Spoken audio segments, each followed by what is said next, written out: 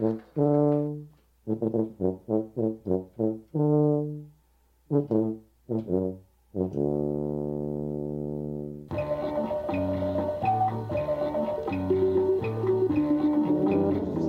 back to Those Happy Places, the podcast that treats theme parks, rides, and attractions like literature. I'm Buddy Duquesne. And I'm Alice White. And welcome to the first of a mini-series that we are calling Birds of Paradise. That's right. Birds of Paradise is our new mini-series about Walt Disney's Enchanted Tiki Room. We're going to have a whole series of episodes all about the Tiki Room and about its influences and the history of both the Disney Company and the Dole Company's relationship with the nation of Hawaii, and all sorts of fun topics related to the Tiki Room. Yeah, consider this an ever-expanding kind of spiral where we're going to cover every single facet of the Enchanted Tiki Room exhaustively. Yeah. And really, this is going to be a series of shorter episodes where we dive deeply into a bunch of different topics. But our main text, our main focus, our lens through which we will view everything will be Walt Disney's Enchanted Tiki Room. So we thought we would start there. Yes, we're going to start with the Tiki Room. So, Buddy, why don't you tell the audience what the Tiki Room is? All right, quick stats on the Enchanted Tiki Room. It is a sit-down show type attraction. No ride elements are present here. You sit on a bench in a room while the show happens. The show opened in 1963. It was originally sponsored by United Airlines. Soon after, the sponsorship transferred to the Dole Pineapple Company. It is the first attraction at Disneyland to feature audio animatronic actors and characters. So that is very, very important and revolutionary in the themed entertainment business. I would consider the Enchanted Tiki Room a beloved classic, not only for myself, but for theme park fandom at large. It is a remarkable show. Absolutely. It involved, from the get-go, some of the most intensive, most technologically advanced animatronics that anybody had ever seen. And it opened in, did we say what year it opened? In 1963. Yes. Just 4 years after the annexation of Hawaii. And so it focuses a lot on the Hawaiian aesthetic, and it takes a lot of inspiration from the tiki culture, which was all the rage through the 40s, 50s, and 60s. Yes, and that's going to be a whole other topic for another episode. But it's important to note that this was like a major stepping stone in the proliferation of tiki culture. Like, now it had met the mainstream. It had met Disneyland. It was a attraction at a major popular, theme park resort. So this is kind of a big deal. Absolutely. So, as you said, it is a sit-down attraction. It seats about 230 to 250 people in the room. It's quite small. And given that it runs every 15 to 17 minutes or so, that's a fairly high capacity ride. But you can only fit one group of people at a time. So one show runs at a time for about 250-ish people. And you walk into a room. It's a very dark theater, and you sit around, kind of like a theater in the round situation. Everybody sits on benches around the room, not a bad seat in the house. And you sit facing in on like a fountain that's surrounded by little flowers, and that's your like centerpiece to start. And the room is dark, and you can't hardly see anything around you. Yes. Now, we should mention that there's a little factoid that a lot of people like to repeat about that fountain centerpiece. And it's that fountain centerpiece has a storage compartment beneath it, because that fountain centerpiece was supposed to be the fountain centerpiece of the original attraction design. That's right. Which was that of a dinner theater. That's absolutely right. So the fountain was supposed to be like a coffee bar. And the whole place was supposed to be like a dinner theater. But that proved, of course, to be not very feasible with the large crowds that were in Disneyland. You couldn't really run a show very often if you've got people sitting there eating multiple courses of dinner. And so it became more feasible to do it just as a show. And so that's why it's a theater in the round kind of situation. Yeah. So like you said, everybody files in, everybody sits down. The theater in the round arrangement is, if you ask me, ingenious. It really kind of opens up the space and also kind of allows for multiple viewing angles that are all, like you said, good. There's no bad views. I do have a preferred view of the Enchanted Tiki Room. It is the back row of any section. I also like to sit in the back row. I like to sit next to one of the tiki statues. Yes, I like to be really close to them. It's just fun to watch them come to life later. They're so fun. And so I like to sit in the back. Some people love to sit in the front so that they're right underneath the host birds. But really, there is not a bad seat in the house. And every time you go, you could sit in a different spot and have a different view of the attraction. And it's not going to be drastically different, but it is going to be, you could sit closer to your favorite bird. You can sit underneath the tiki like we like to do. Or you can sit right underneath the fountain and kind of be fully immersed in that spectacle there in the middle. Yeah, and immersion and spectacle are really the name of the game for the Enchanted Tiki Room, because the room seems simple at first. It seems like it's not going to be that big of a deal. A cast member wakes up one of the 4 host birds. His name is Jose. And he does a little bit of banter with the audience, and then he wakes up the 3 other host birds. And then it seems like, wow, this is all there is. There's 4 birds. But it turns out that there will be over 150 audio animatronic figures that sing and dance and interact with the audience. It's over the course of the show. Unbelievable how big that spectacle gets once all the lights come up. And when you think that this is the first attraction to use these audio animatronics, and that they started with 150 of them, that's ambitious as heck. It's huge, and you're totally fully surrounded on all sides by birds and flowers, all of which can move their mouths and dance along with the music that plays. Another really fun fact, speaking of like the technology of this attraction, is that at the time it ran on computers, but it ran on 1963 computers.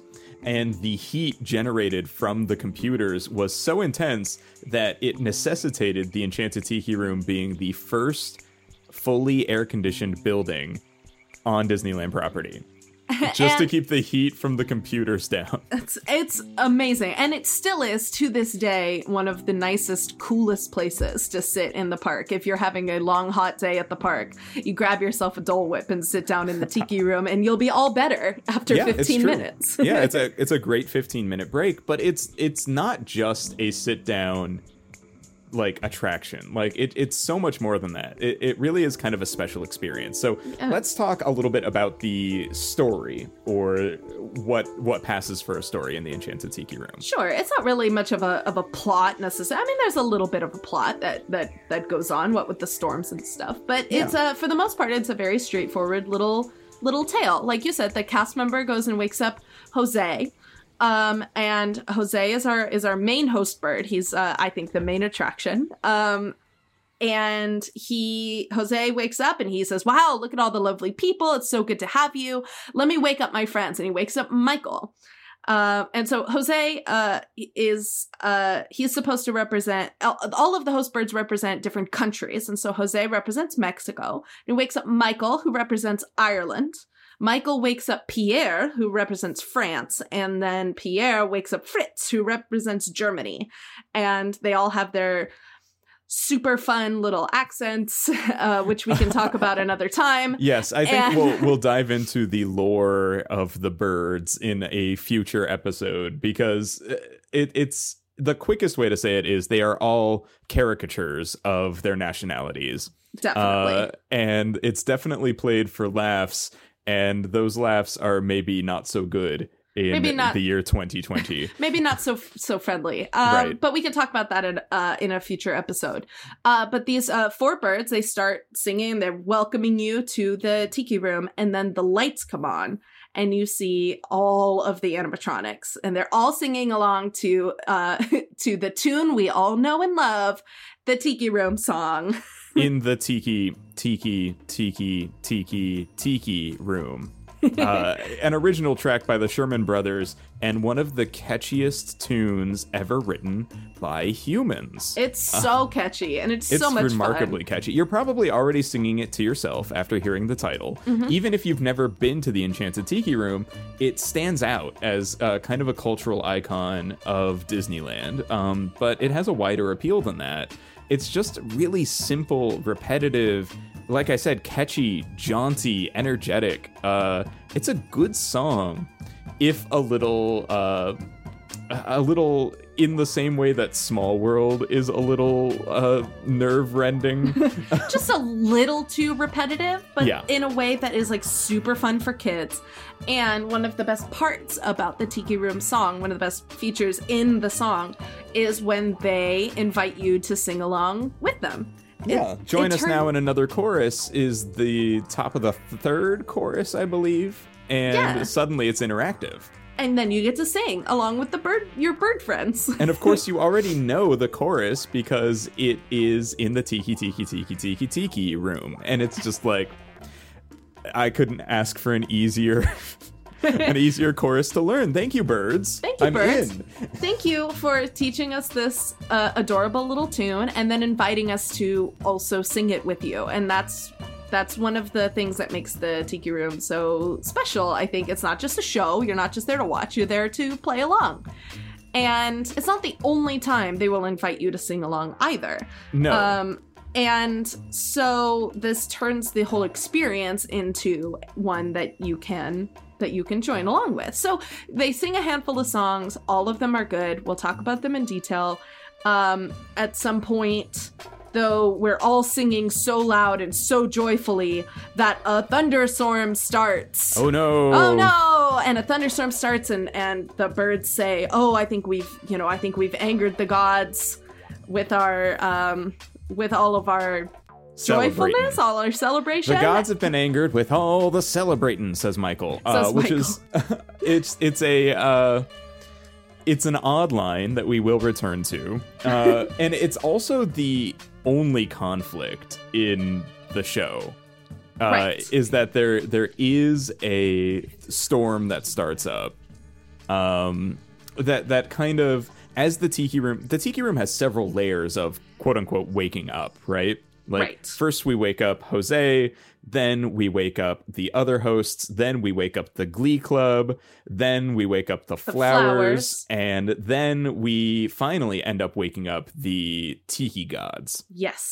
Who kind of turn the Flowers' song into a more militaristic. The title of the song is Hawaiian War Chant, which we will address. We will get there. And that feels a little bit more menacing than the rest of the show, and it culminates in the beginning of the thunderstorm. But almost immediately after, it is completely calm, and the show ends. So is there really an arc here? Is there really a conflict? Not really. But that moment of building intensity when the whole room feels alive, and even the outside world seems to join into what's happening in the Enchanted Tiki Room. Yeah, that fake thunderstorm. When I was a little kid, that fake thunderstorm always felt so real.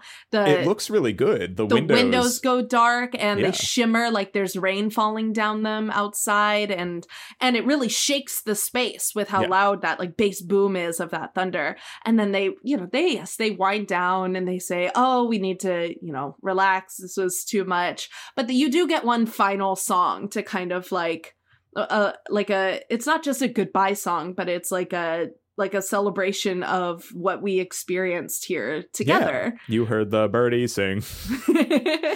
Exactly. And they sum it all up. The flowers did their thing. The tikis did their chant.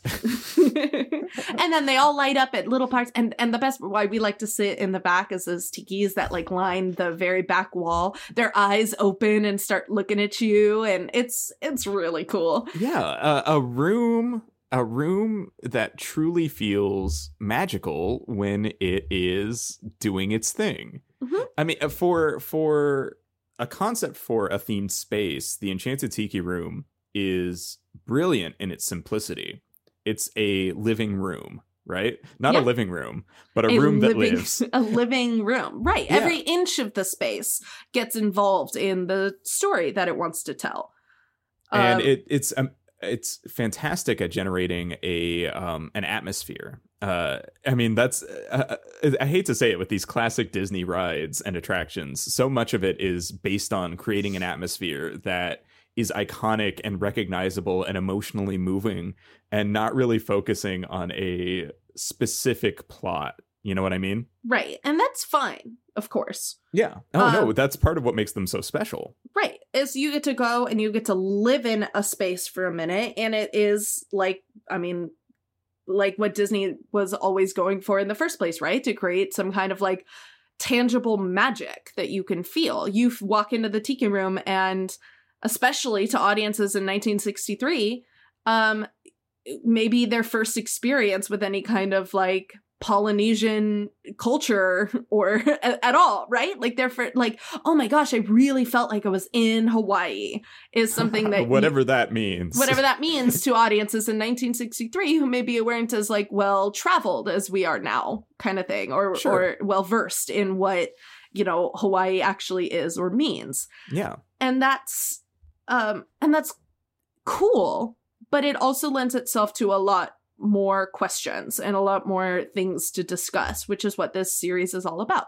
Yeah, I mean, if we wanted to do one episode on the Walt Disney's Enchanted Tiki Room, this is probably where we would end it, right? We would talk about the ride, or the attraction rather, its atmosphere, what makes it important and unique. We might apply a couple of the larger ideas that we're going to jump into in each of the subsequent episodes of Birds of Paradise. But, you know, what's so interesting about Walt Disney's Enchanted Tiki Room is how many layers of questions we have for it, and how intricate and deep the history goes. And I can't wait to dive into some of these larger questions. I mean, 1963, like you said earlier, is just 4 years after Hawaii was granted statehood. It officially became the 50th state in 1959. Right. That is a loaded time period for the people of Hawaii. It's a loaded time period for the United States. It's a loaded time period in general. The 1960s are a time of great social change and upheaval in the United States. How does the Tiki Room figure into all of that? There's influences from all around the world in the Tiki Room. Why? It's just like an interesting question. Like, why are there 4 birds from around the world and not from Hawaii or America? It seems odd. It does. Why is the Dole Pineapple Company such a maybe controversial sponsor for this attraction? You know? These questions and more on Birds of Paradise, a new series from Those Happy Places. Alice, I can't wait to dive in. No, this is going to be really fun. We've done a lot of research and we've reached out to a lot of interesting people to talk to over the course of this series, which we will publish hopefully once a week for the entire month of April. This is April 2020. We are in the middle of a bit of a self-isolation, so we are we're working really hard to bring you just the very best content on this topic that we can. And we're trying to, one of the points that we're trying to do here, the real like reason we're here is we want to be respectful and give you like honest coverage of this topic, which can be really like difficult and traumatic for a lot of different people. And we want to acknowledge that, and we want to do it the justice that it deserves. So we're reaching out to people who are way smarter than us on these topics, and we're really going to try and do our best to give you just the most thorough coverage you've seen on this topic, and I hope you all like it. We're really excited. Yeah, I mean, we would not give this much time if we didn't think it was important, if we didn't think that the Enchanted Tiki Room had something unique about it to say. We, of course, try to do this for every attraction that we cover, but with the amount of time that we have on our hands, we figure we can go the extra mile and really dive deep into this specific attraction. There are so many little ways that this ride reflects Disneyland, Disney as a company, America, California as a nation, California as a place closest to Hawaii in general, and very dear to Disney's heart and to the design of the space of Disneyland. So this is going to be huge. It's going to be really big. So we don't even know how many episodes this is going to end up being. So I can't wait. I'm so excited. Thank you so much, everybody, for coming along for the ride. And biggest, most specialist thanks to Aslam Chaudhry and Charles Gustine for being our patrons on our Patreon. Yeah, the two of them are donating at the D ticket level, which you can also donate at, and we will read your name at some point in every episode of Those Happy Places. Sure, and if that's not a level that you think you can contribute at, there are many levels with many different fun perks, including lots and lots of bonus content. Yeah. So you can head on over to patreon.com/thosehappyplaces to access all of that. Yeah. And, Alice, we may be doing a lot of talking about the Enchanted Tiki Room over the course of the next month. And a lot of that conversation is going to happen online. Yes, online. The best place to find us, the easiest place to get a hold of us is on Twitter. The show is on Twitter at Happy Places Pod. And I am on Twitter and on Instagram at Alice White THP for Those Happy Places. And I'm at Buddy_Duquesne. Duquesne is spelled DUQUESNE. And if you want to talk to us in more detail than Twitter will allow, you can always find our Discord server for Those Happy Podcasts, which includes all of the podcasts we host, including The Joust, or Giving the Gift of Murder, or the recently reignited Rogue Fun, a podcast story, which Alice is just so amazing to have back. It's so good to be back with Rogue Fun. That is for Star Wars fans of all types. And if you want to talk about it, or if you want to talk about anything, especially the Tiki Room, go ahead and contact us, and we will link you to our Discord server, which is called Those Happy Podcasts. And Alice, I believe I will be adding some music to this episode. And where would you have found that music? I'm not sure yet, but this is where I'm going to record the music credit. Hey, this is Buddy Duquesne of the future, recording the music credit as promised by Buddy Duquesne of the past. Here I am. I found some great music on the Free Music Archive on an album called Two Zombies Later, Volume 1. Here are the tracks that I used in this episode. I used Acapulco 2000 by Jack Fetterman and the Hi-Fi Music Direction. I used Bongo Avenger by Eric and Ryan Kilkenny. I used Exotica Revisited by Jeff Chenault and Andrew Isold. I even used Jungle Village by Der Plan. And I used our theme music, The Lonely Bull, by Scotch in Soda, or Max McMillan. And I also used a Those Happy Places classic, In Your Arms by Kevin MacLeod. You can find all of this on the freemusicarchive.org under Creative Commons 4.0 Attribution License. Good. Yeah. Thank you. Thank you so much. Alice, thank you for doing this show with me and for jumping into this crazy project. I'm all in, bud. You know I am. I love this topic, and I'm so excited to make more. You're the best co-host a girl could ask for. No, you're the best. And to everyone out there, thank you for listening, and we hope you return to Those Happy Places.